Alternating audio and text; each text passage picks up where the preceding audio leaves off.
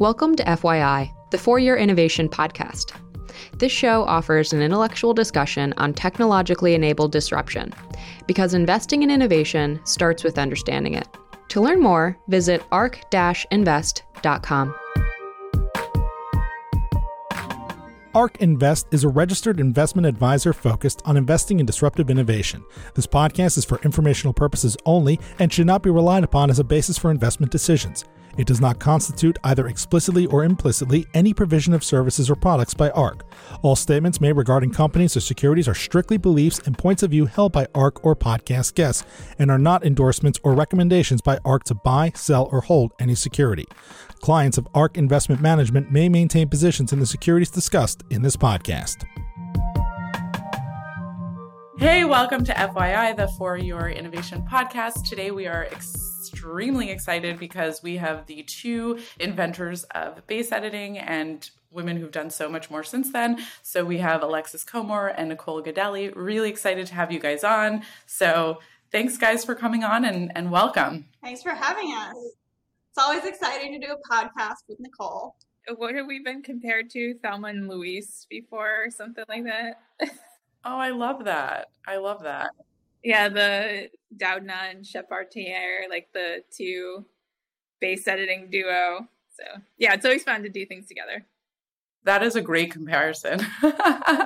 Those are good people to be compared to. Well, maybe less so Thelma and Louise, but definitely Emmanuel and Doudna are good ones. But yeah, so we touched on it for a quick second, but would love to know, you guys were obviously in the Lou Lab together. And you guys obviously developed base editing there. We've seen amazing results from base editing, which we can kind of get into a little bit later, but would love to just know about the discovery. Like, what was the aha moment? How did it happen? Anything you guys want to share would be great to hear about. It was like a long time coming because this was back in 2014.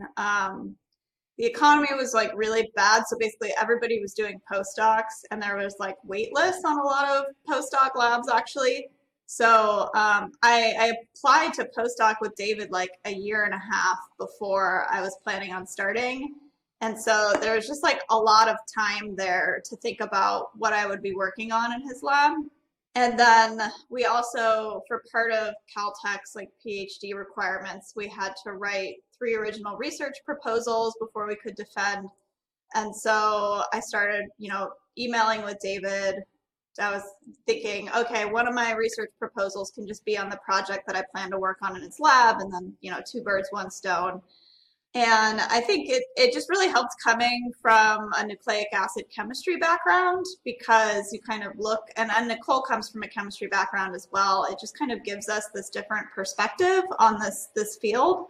And so I wanted to learn how to do protein engineering, and I wanted to work with DNA binding proteins because my background was in nucleic acid chemistry. And, Cas9 had just become this really big thing. And so as a chemist, I just started like staring at crystal structures all day, thinking about, okay, what can I do with this? Because I was a chemist and I knew nothing about proteins at the time.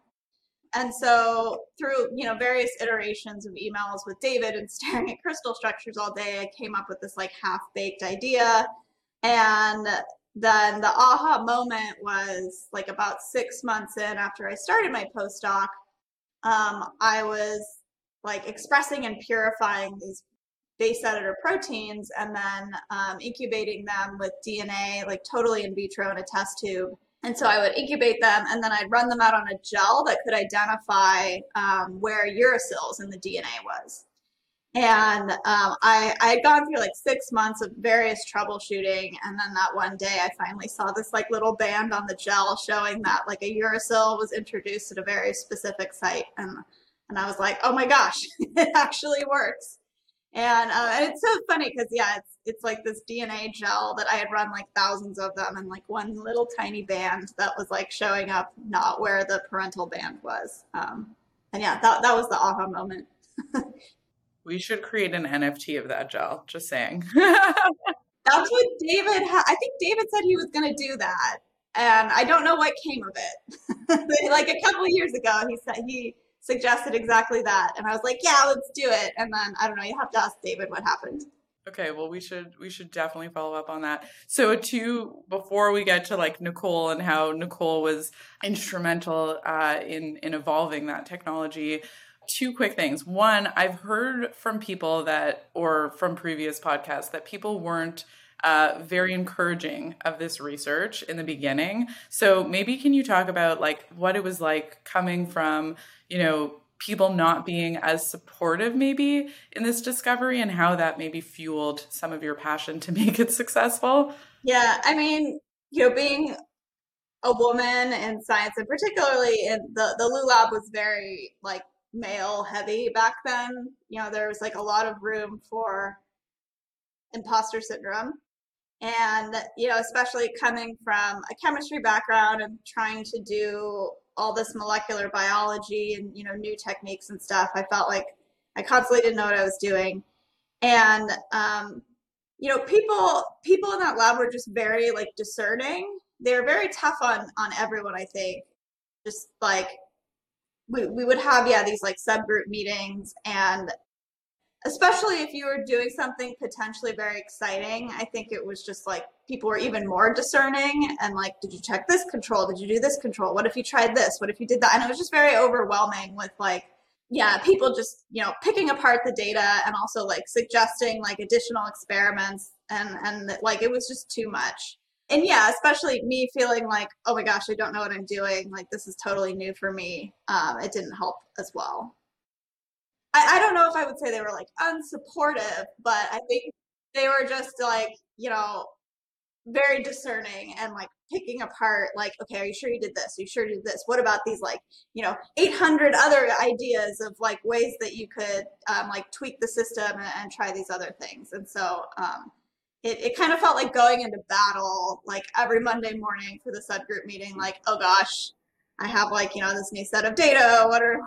What are they going to say about it? Like, what additional experiments are they going to suggest? It's just like, just very overwhelming. And yeah. I think I also heard that originally you were thinking of doing like an RNA editing project. I threw out like 5 ideas to David, like originally in this email. And again, I was trying to go down the like nucleic acid road, and I had no idea what Cas9 was.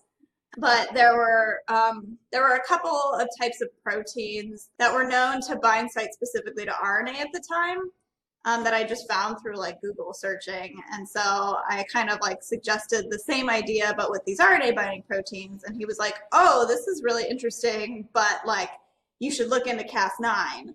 Or I think he said CRISPR. And again, I had no idea what CRISPR was. So initially I was looking up like type 1 systems or something, and like I was looking up like some of these like guide RNA processing Cas protein, because there's like a million Cas proteins. I didn't know that he meant like Cas9. That's the big one right now.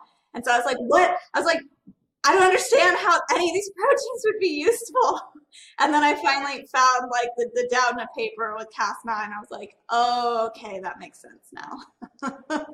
That's awesome. And now that like RNA editing has actually been developed and, is potentially going to go into the clinic, like just curious on both of your thoughts, as you were suggesting it, what was this I guess this had to have been after 2012. So 2014, something like that, right?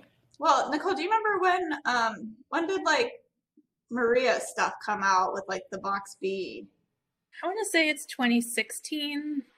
Don't quote me, but I think it's 2016, 2017. Repair came out in 2017. Yeah. Yeah, after like the Cas13s. Yeah. But there were definitely examples of targeted RNA editing, just not using like CRISPR RNA targeting proteins. And like I feel like those didn't really get acknowledged until the Repair stuff came out, because it was using a CRISPR protein, so everybody's really excited about it. Yeah, it was definitely technology before the CRISPR-based things that used aptamers and recruited ADAR to a site and have done RNA editing. That's Maria Montiel's work. It's a PNAS paper. It didn't really get as much attention as the CRISPR-based material, but her stuff was pretty potent. Yeah. it's crazy when we do like PubMed searches, because we think, a good way to figure out what actually works is what you guys are using in the lab. So when we do PubMed searches, like CRISPR and the exponential growth of papers following 2012 is like pretty remarkable, actually. So maybe you miss other interesting technologies, but I always feel like if it's not being used in the lab, it's probably not working as well as it should or could be. Maybe it's too complicated or other issues with it. Okay, sorry, Alexis, that was a lot of questions on your portion of it, but Nicole would love to hear kind of like, maybe we should also do like for listeners to give them a bit of context, like what actually is base editing. We've talked a lot about it on the podcast. We've had David and Omar and Jonathan, and other scientists, but from the inventors of base editing, I think it would be great to get a little description of what it actually is. I guess I generally define base editing as chemistry on the genome. I think Alexis is the one that coined that phrase, or at least I've heard her say it quite a few times, and I rather like it. And that's precisely what it is. And that's, sort of the virtue and power of the technology, and that it's not relying on endogenous cellular processes to get the end result. We're relying on the catalysis of an enzyme that's fused to Cas9, and Cas9 is exploited for its, beautiful properties of having programmability to a site of interest, but then really using and honing in on, either laboratory evolved or Mother Nature's enzymes to do hydrolytic deamination on exocyclic amines. So doing chemistry that we know very reliably will make a certain deaminated intermediate, and that intermediate is interpreted by the cell as, either a T or a G, depending on if you're using the CBE or the AVE. And that's based on molecular properties of hydrogen binding and how those intermediates fit within the active site of DNA replication machinery. So all things that are very well understood from a chemical basis. And I think that's really some of the power in, using base editors and not really needing to rely on things like NHEJ or HDR or flap resolution mechanisms. It's really just relying on that enzyme getting to the site that you want to make a modification and just doing what it needs to do. And it can do it in a vacuum or in a cell. And then you get that desired outcome. So base editors are molecular machines that do chemistry on the genome in a programmable and precise manner to get, a really desired outcome, I think is how I would define it. Alexis can modify, or edit as she sees fit. Yeah, I think you did a great job. I think, so CRISPR, you sort of like chop the DNA in half like scissors, and that kind of flags the cell, like we need to repair this region right here. And then you rely on those downstream cellular repair processes to put your modification of interest in. And a lot of times that goes awry and you can get a mixture of outcomes. But with base editing, just like Nicole said, we use Cas9 to go to a particular location in the genome. And then we have this enzyme that does chemistry on a particular nucleobase, so A, C, G, or T. I guess the only ones we have right now can do A and C. But they go and they do a chemical reaction that just inherently changes the identity of that base. And so you're directly changing the A to a G or a C to a T. And then, you don't have to rely on the cell to do what you want. You've done it yourself. And maybe just for context for anyone who doesn't know, so HDR is kind of what you're describing. So in Cas9, you would have, the body repair its own kind of broken DNA strands. And as you said, we can see a lot of different outcomes with that. I don't know if have you guys ever used Crispresso? I love Crispresso. Okay. I just did an analysis, and maybe it's not complete apples to apples because we did, different types of edits, but we did Cas9 and then we did base editing and prime editing just to look at, whoever's paper had the best kind of FASTQ files that we could find. Oh my God. This is my favorite final exam question for the genome editing class that I teach, is I give the kids like 4 sets of FASTQ files where all of them were trying to do the same edit, but with like 3 different tools. And I'm like, okay, here's the genomic locus sequence. Like, go use Crispresso and tell me like which tool you think each one is. That's so funny. It's probably quite easy, I would think, to differentiate between Cas9 and base/prime, but I would imagine that base and prime is maybe a little bit different. Yeah, yeah. So we saw that, which is, the Cas9 just had a ton of potential outcomes, whereas like base editing, had only a couple, and then prime, same, had only a couple of potential outcomes. So, and efficiency is going to get better with it over time, I think. But yeah, anyway, that's my new favorite tool. So just had to see if you guys liked it.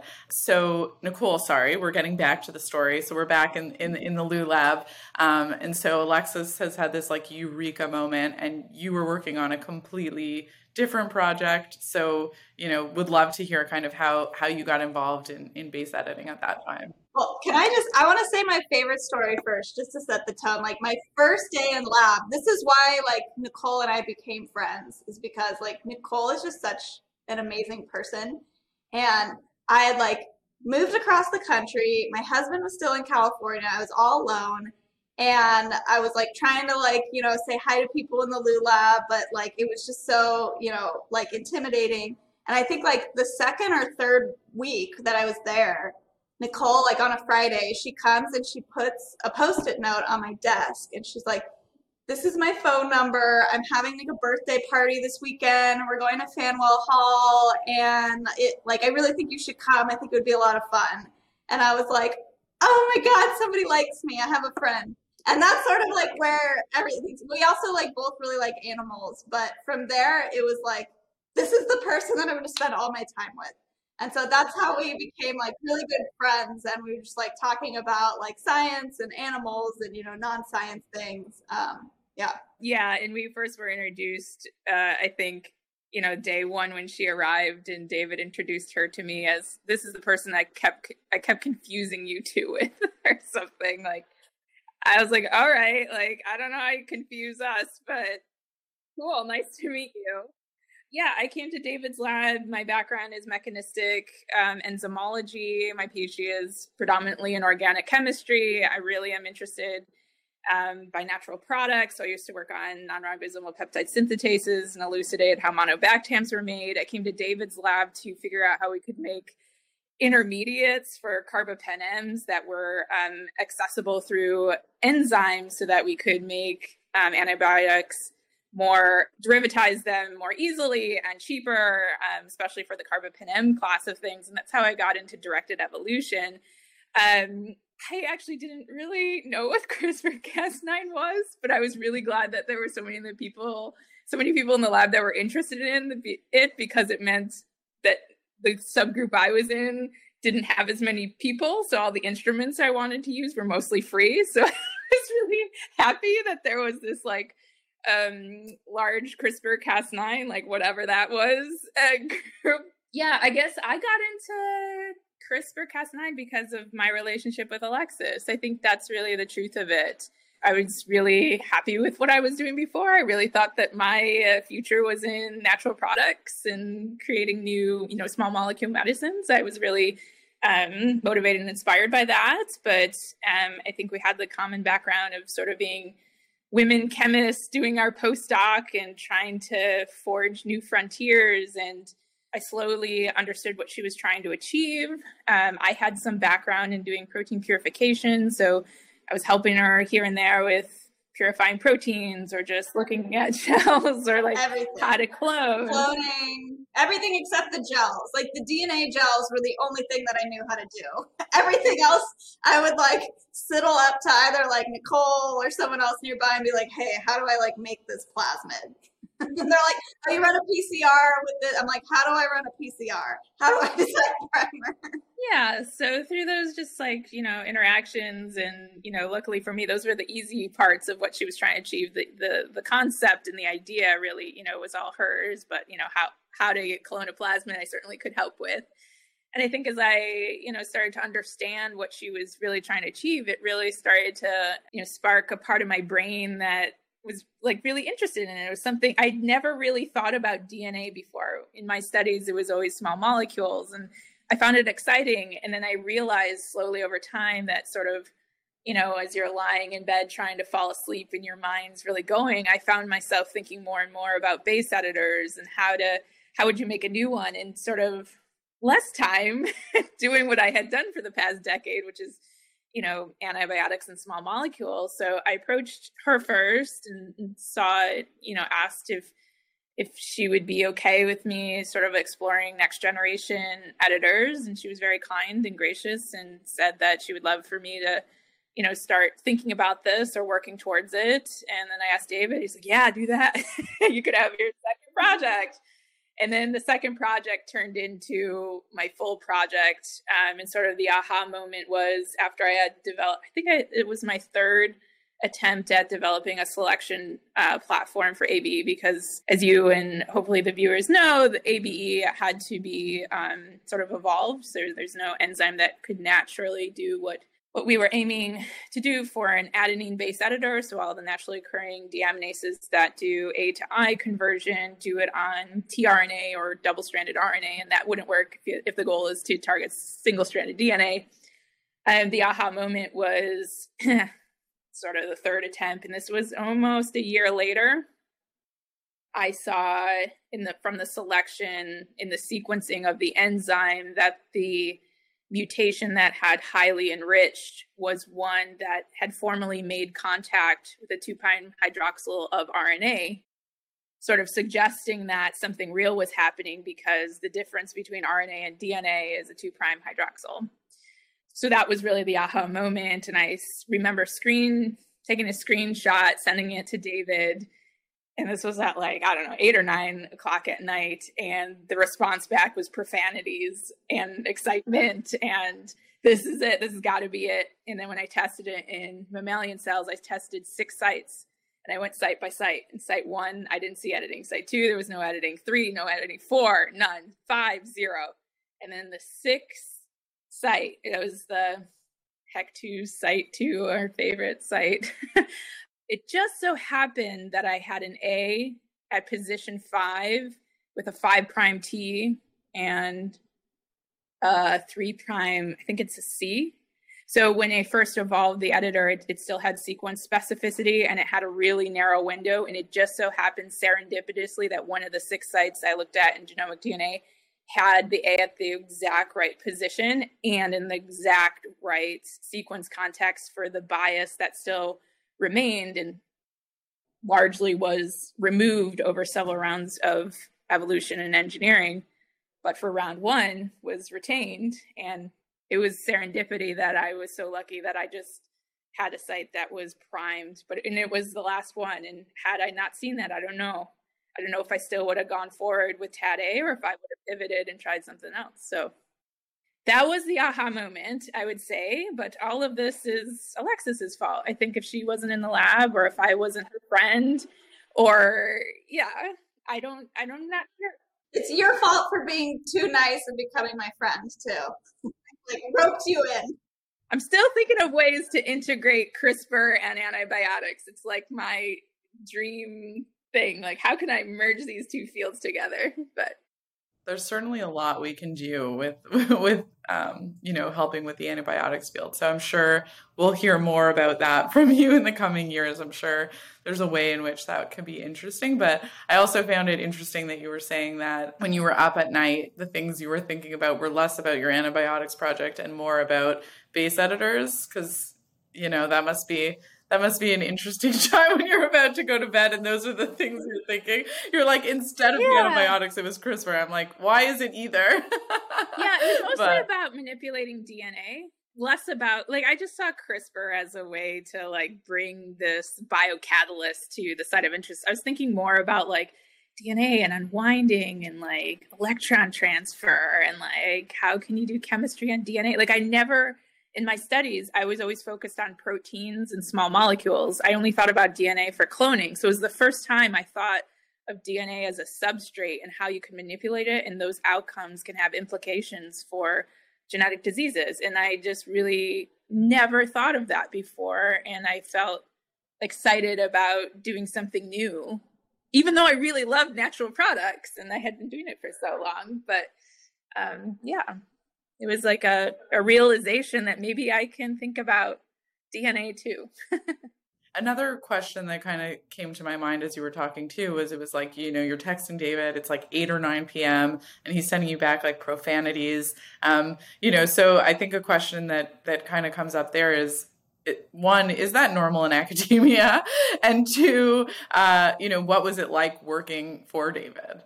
I don't know what's normal anymore. I hadn't experienced it previously. I really enjoyed working for David. I found him to be very inspiring. He was allowed me to be creative in ways that I hadn't experienced before. It was a lot of fun, frankly. There are days I kind of wish I was a postdoc again and didn't have all the responsibilities I have now and could just go back and put my headphones on and start small fires in the corner and him not know. I mean, as a scientist, being a postdoc in a well-funded lab is like just the ultimate goal. It's like you don't have any administrative burdens. Like, you don't have like exams to take. You don't have to TA. You don't have classes to take. Like, all you have to do is just like show up and do your science. And if, there's enough funding, you can do like whatever experiments you think are worth doing.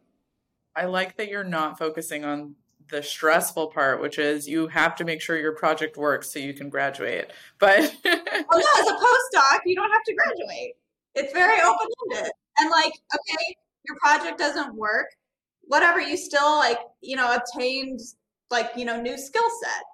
And so, I mean, if you want to go in academia, yeah, there's like a ton of stress about publishing and stuff. But I mean, if you want to go into industry or biotech, like you need to learn a new skill set, and that's good enough as long as you can like explain to someone what you learned and what you picked up. That's a good point. I now just want to be a postdoc. So you've sold like the highlight. Everything went downhill from there. I do not give my students my cell phone number. I do not text them. And like in my PhD lab, I absolutely did not have my advisor's cell phone number either. Like there's definitely it was very special with David. Like when we first joined, there was, like a lab contact sheet or whatever. And so we gave the admin like our name and our address and our phone number. When I was like trying to get base editing to work in mammalian cells, I like got this random text and it was from David. And he was like, "Hey Alexis, it's David. How are your mammalian cell experiments going?" with like this emoji on it. And I was like, this is weird. Like, I've definitely never experienced this before. And so if I have something I need to like tell my students immediately, I'll either email or send them like a Slack message or something. But like cell phone number, like that's my own personal time. Like I don't need to be texting my students, on their cell phones. In fact, he still asks me how my mammalian cell experiments are going. You can't escape it. But I think you touched on something, which was, if you're in the lab and you're not a postdoc and you're just kind of, doing your PhD, you do, if you want to go into academia, need to be publishing quite aggressively. And there's also like a competitive element, I think, within the lab and academia as well, which, we can debate about if that's how that is for society and what that means, but it just is reality. So, as you're coming up with these experiments and you have these eureka moments, you're like, okay, we need to start publishing this, or someone else could kind of scoop us, so to speak. So what was that like for you guys when you were kind of like, we need to publish this, but we need to publish it like yesterday, and almost like before it even works, you guys need to think about the paper and where to submit the paper, or is nature the only option now? I don't know, but at least for me, I was trying to push it out. I wasn't ready to publish. He wanted to publish before I was ready. And then I kept sneaking in more experiments because I also didn't think that anybody else would be able to, or there would be a very small subset of labs that had the resources to do directed evolution. So I'm a perfectionist, and it wasn't up to my standards yet. And I kept pushing him. And then it got to a point and he told me, "I will cut off your hands if you do not submit this paper." because I kept going back in the lab. But that was me. Alexis had a slightly different.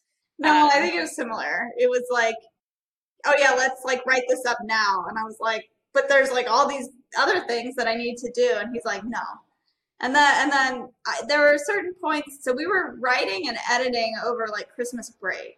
And so I was at home in California, and I would like turn over a draft and send it to him. And then like 6 hours later, it was back. I had to like keep editing. And there was one point he was like, I know you have like, you know, whatever data, put it in this figure. And I'm like, I don't have it in triplicate. Like I told you, like, this is why I didn't want to write it up yet. I don't have everything. And he's like, well, just put what you have in the figure. And I'm like, no, I don't want to. And then I was like messaging one of the like second or third author on the paper. And I was like, can you set up these experiments really quickly? Cause like he was still there in the lab. And then that's how we ended up like, yeah, getting everything together like at the 11th hour, and like what we submitted, like I was fine with it. I wasn't like super happy with it, but it was like there were still definitely some additional experiments I wanted to run and stuff, but it was okay. But it was definitely like he was like, we're gonna get scooped, we need to submit this now, and you're like really freaking me out. I'm sure Nicole as well. And for context, that's one of the most cited papers now. So obviously, I think you guys did a good job, even though maybe, you know, being perfectionists, you wanted to do more and more and more. Clearly, the paper was well received. So it kind of all worked out. Do you guys think that being chemists, you came from a different angle and it allowed you to see things differently, just to garner a different approach? Yeah, absolutely. That was like the key difference there, I think. Again, I was staring at crystal structures all day and like looking at this R loop and like single-stranded DNA there, and yeah, like we were able to basically like predict what the base editing window would be just by staring at crystal structures and stuff. I think also I spent a good 6 months characterizing the system in vitro, like, you know, just biochemical characterization, trying to figure out what's going on. And I think that was really important too, because I was like, okay, I know it works in a test tube, it's characterized, I know the window, I know like sequence context, etc. And then when we moved to mammalian cells, yeah, initially it like wasn't working at all, like barely detectable. And I think potentially there, yeah, definitely like other labs who could have just like made some fusion protein of a deaminase and Cas9 and transfected it into cells and then seen nothing, and then they gave up. And while I didn't see anything initially, I knew like in theory this works. We just need to like, you know, tinker away and figure it out. Yeah, I think true innovation happens when you have, when you come from a different perspective, approaching a problem from a different angle or a different perspective.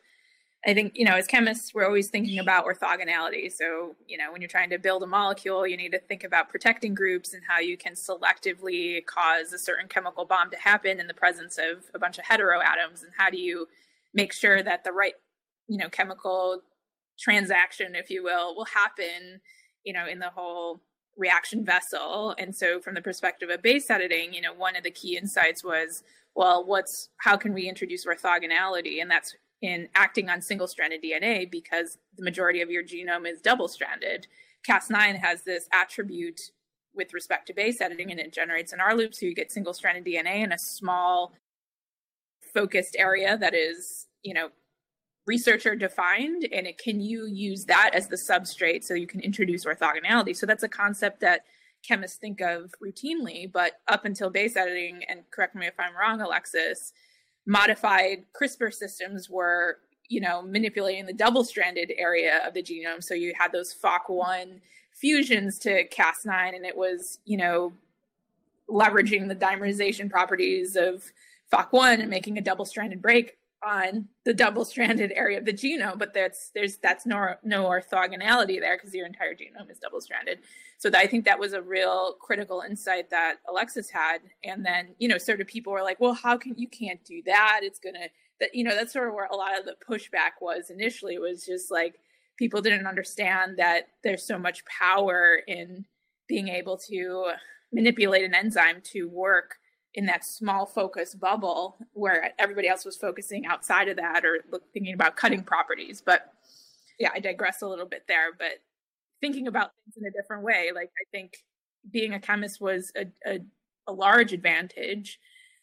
And two, I think, chemists, I find a lot of biologists have protocols to do things. Like, I have to purify protein, and here is a little protocol from Qiagen and 1, 2, 3, 4, 5. When you do chemical reactions, a lot of it is you have to read a paper, and you sometimes de novo have to figure out how to make that reaction work based on chemical principles and physics. I've even had to assemble my own rotovap before. So just thinking about how to create as a chemist, just on first principles, I think has really been enabling towards when applied to gene editing and coming from a different angle. Yeah, it's sort of like, I don't want to like offend anyone, but I compare like biology to baking.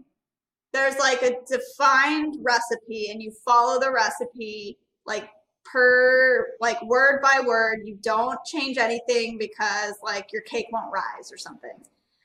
Whereas chemistry is more like cooking.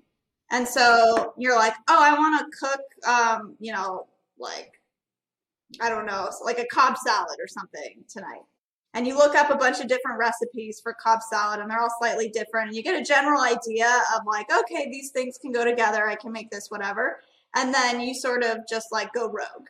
And you come out with still like a very delicious Cobb salad that is like, tailored to what ingredients you had or what your tastes are. And so you get a general idea of how to do things, and then you modify it according to you and to what you need it to do.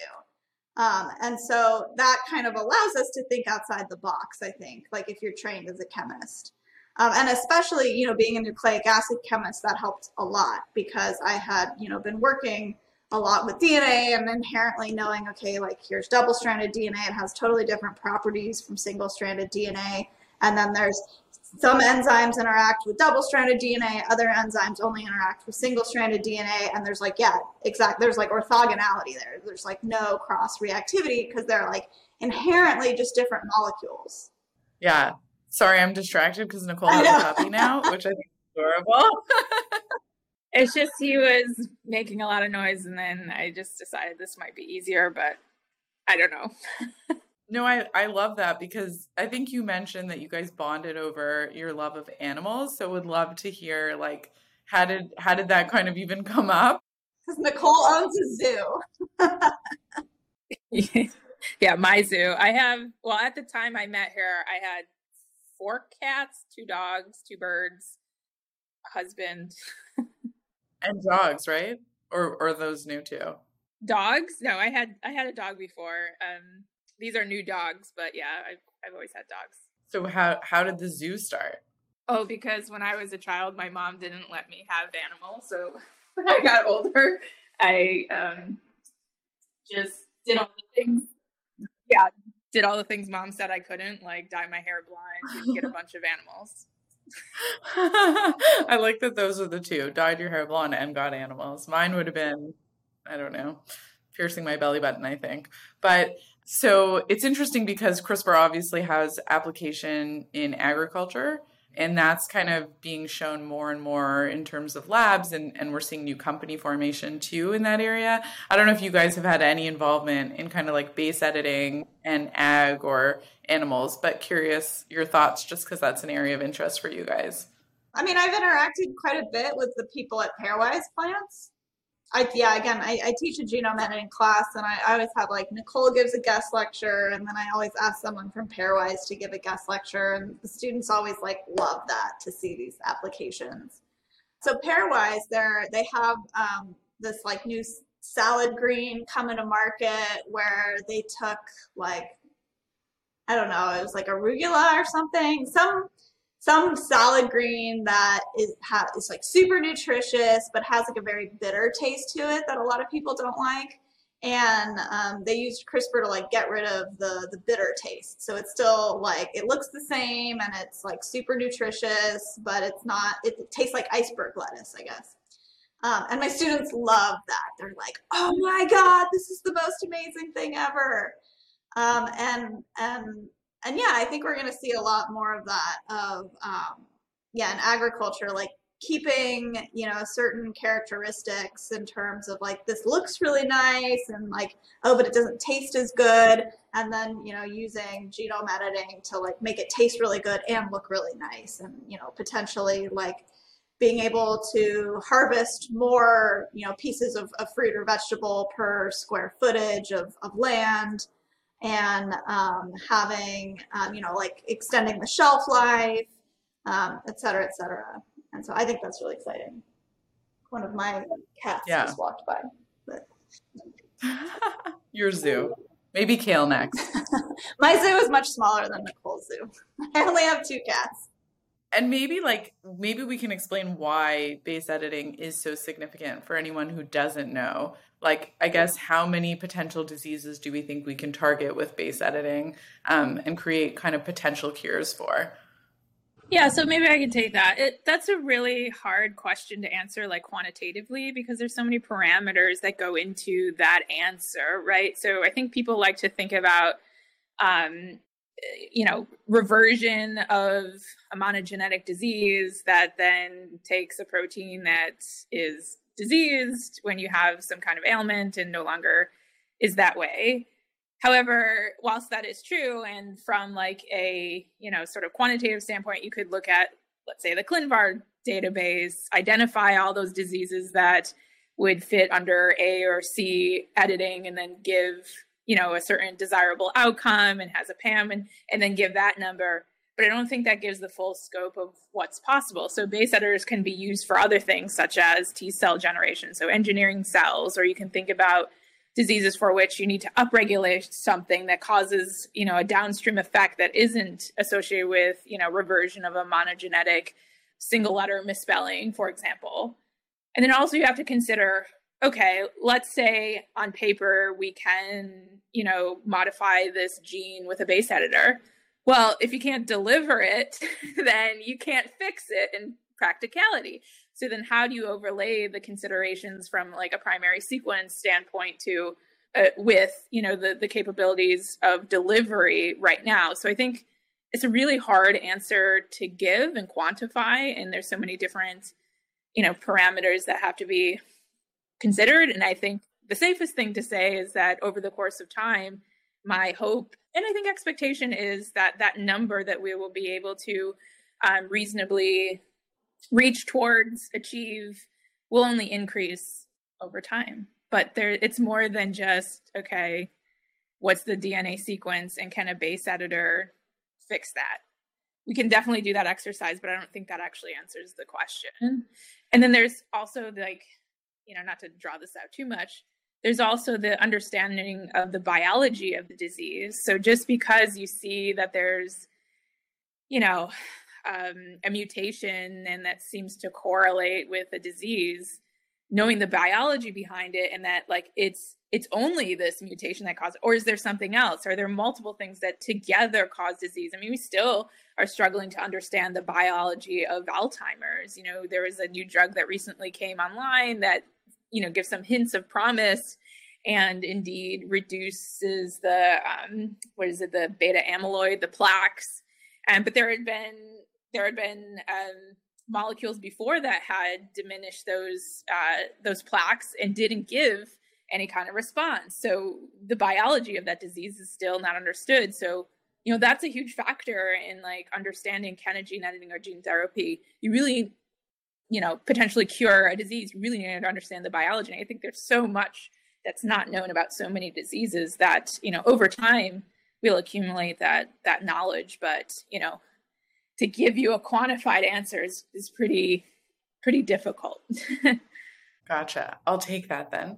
And maybe just to end, because I know we're coming near the end of the hour, but wanted to hear, so obviously 2 different paths, industry versus academia. So wanted to hear a little bit about sort of how that decision was made and kind of how it's going now, maybe what's going on in the lab, maybe a few lines about what's going on at Beam. I guess that's a spoiler alert, but For me, I got into science because I wanted to help people. That was my motivation for what I did. I think I was in the very fortunate position coming out of David's lab in the technology that I made really had the potential to change people's lives. And I think when I realized that, I was really inspired to really consider going to biotech. And I hadn't before. My goal had been to stay in academia. I really loved chemistry, potentially having a small group of folks that were looking at antibiotics or something. That's sort of what was in my head, but so much had changed. And all my life, I sort of followed my heart. And when I recognized that the reason I went into science was to help people and sort of make the world a better place with medicine, and who better to bring forward ABE, at least, towards a therapeutic than me, I couldn't really answer that question. So I decided to change course and go to Beam. It also helped that Beam is in Boston. So I'm East Coast based. Alexis is West Coast based. So it did help that geographically it was close to my family and friends. And I haven't regretted. I love what I do. I love the potential of the technology and bringing it to people. I am now involved in therapeutic programs and sort of the next generation of what we can do with base editing. So I've given at least one talk or two on sort of our next generation approaches to conditioning. So we're using base editors to modify a c-Kit, which is a stem cell receptor on CD34 cells, to see if we can escape those cells from exposure to a monoclonal antibody, and that antibody could be used for non-genotoxic conditioning. All these sentences and things I'm saying right now, I couldn't have imagined 5 years ago that would be coming out of my mouth. So I've learned so much, and being in biotech as well. It's a continued education and increasing my ability to help people and make a difference. And that's why I went into biotech. I've just always followed the path of least resistance. I never, had this idea I have to go into academia, I have to start my own lab. But yeah, when I was a grad student thinking about next steps, everybody was doing postdocs at the time. Even people who knew they didn't want to go into academia, they were still these industry and biotech positions still required postdoc experience. So it's sort of like a non-starter. I'm going to do a postdoc. So then I went into David's lab, and a year and a half in, I had this huge paper, and it was academic job market cycle was coming up, and David was like, you should go for it. And my PhD advisor, she had been telling me oh yeah, if go to Boston and then see if things work out in a couple of years, you should go in the academic job market. These people who are professors, they all think that their job is the best job in the world, and all their students should also go into academia, which is something that I don't do, but everybody was kind of, oh yeah, go for it. So I went for it, and the academic job cycle, it starts in the summer, and then you do all these interviews, and then you have second round interviews, and by the time you get a job offer, it's the following May.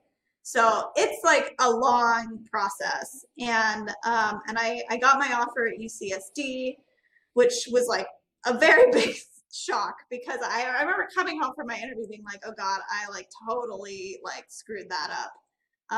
And then a month later they were we're going to give you an offer. And I was oh my God.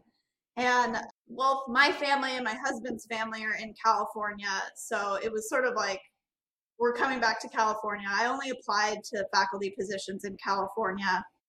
And so I got this offer, and it was okay, you start in a month and a half. And so I'm getting ready to trying to find an apartment in San Diego, and trying to figure out how I'm going to move across the country.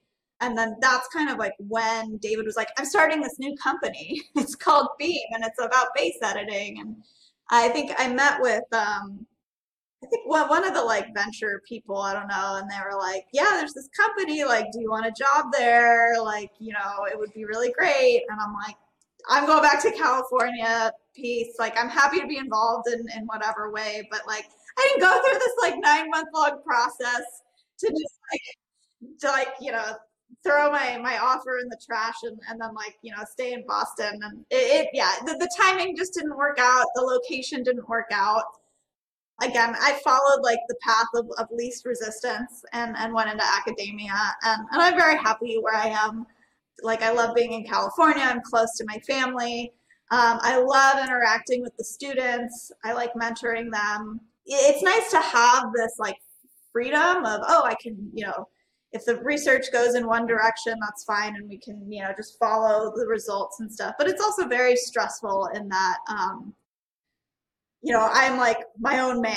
I have to do everything. And so if we want to switch directions, like we can, but I need to like get the money to do that. And so I've spent, a lot of time in the past 5 years since I started just like getting enough grant money in order to pay my students and to actually, pay for the research. And what we look at is just trying to better understand genetic variation in the first place. So while, Nicole is looking at genetic diseases and how can we, use base editing to potentially, alleviate disease symptoms, we're on the other hand looking at like, okay, here are these genetic variants. Are they potentially like contributing to disease phenotypes? Because I think like less than 1% of genetic variants that have been identified actually have a known like phenotype in terms of what they do.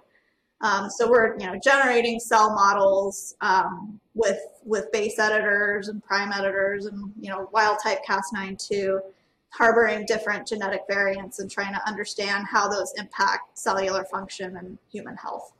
Amazing.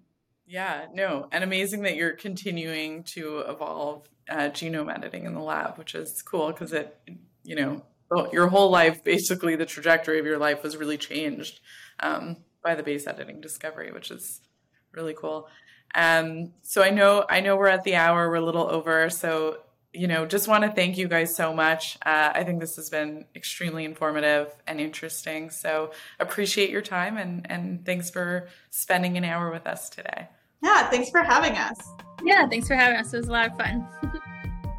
ARC believes that the information presented is accurate and was obtained from sources that ARC believes to be reliable. However, ARC does not guarantee the accuracy or completeness of any information, and such information may be subject to change without notice from ARC.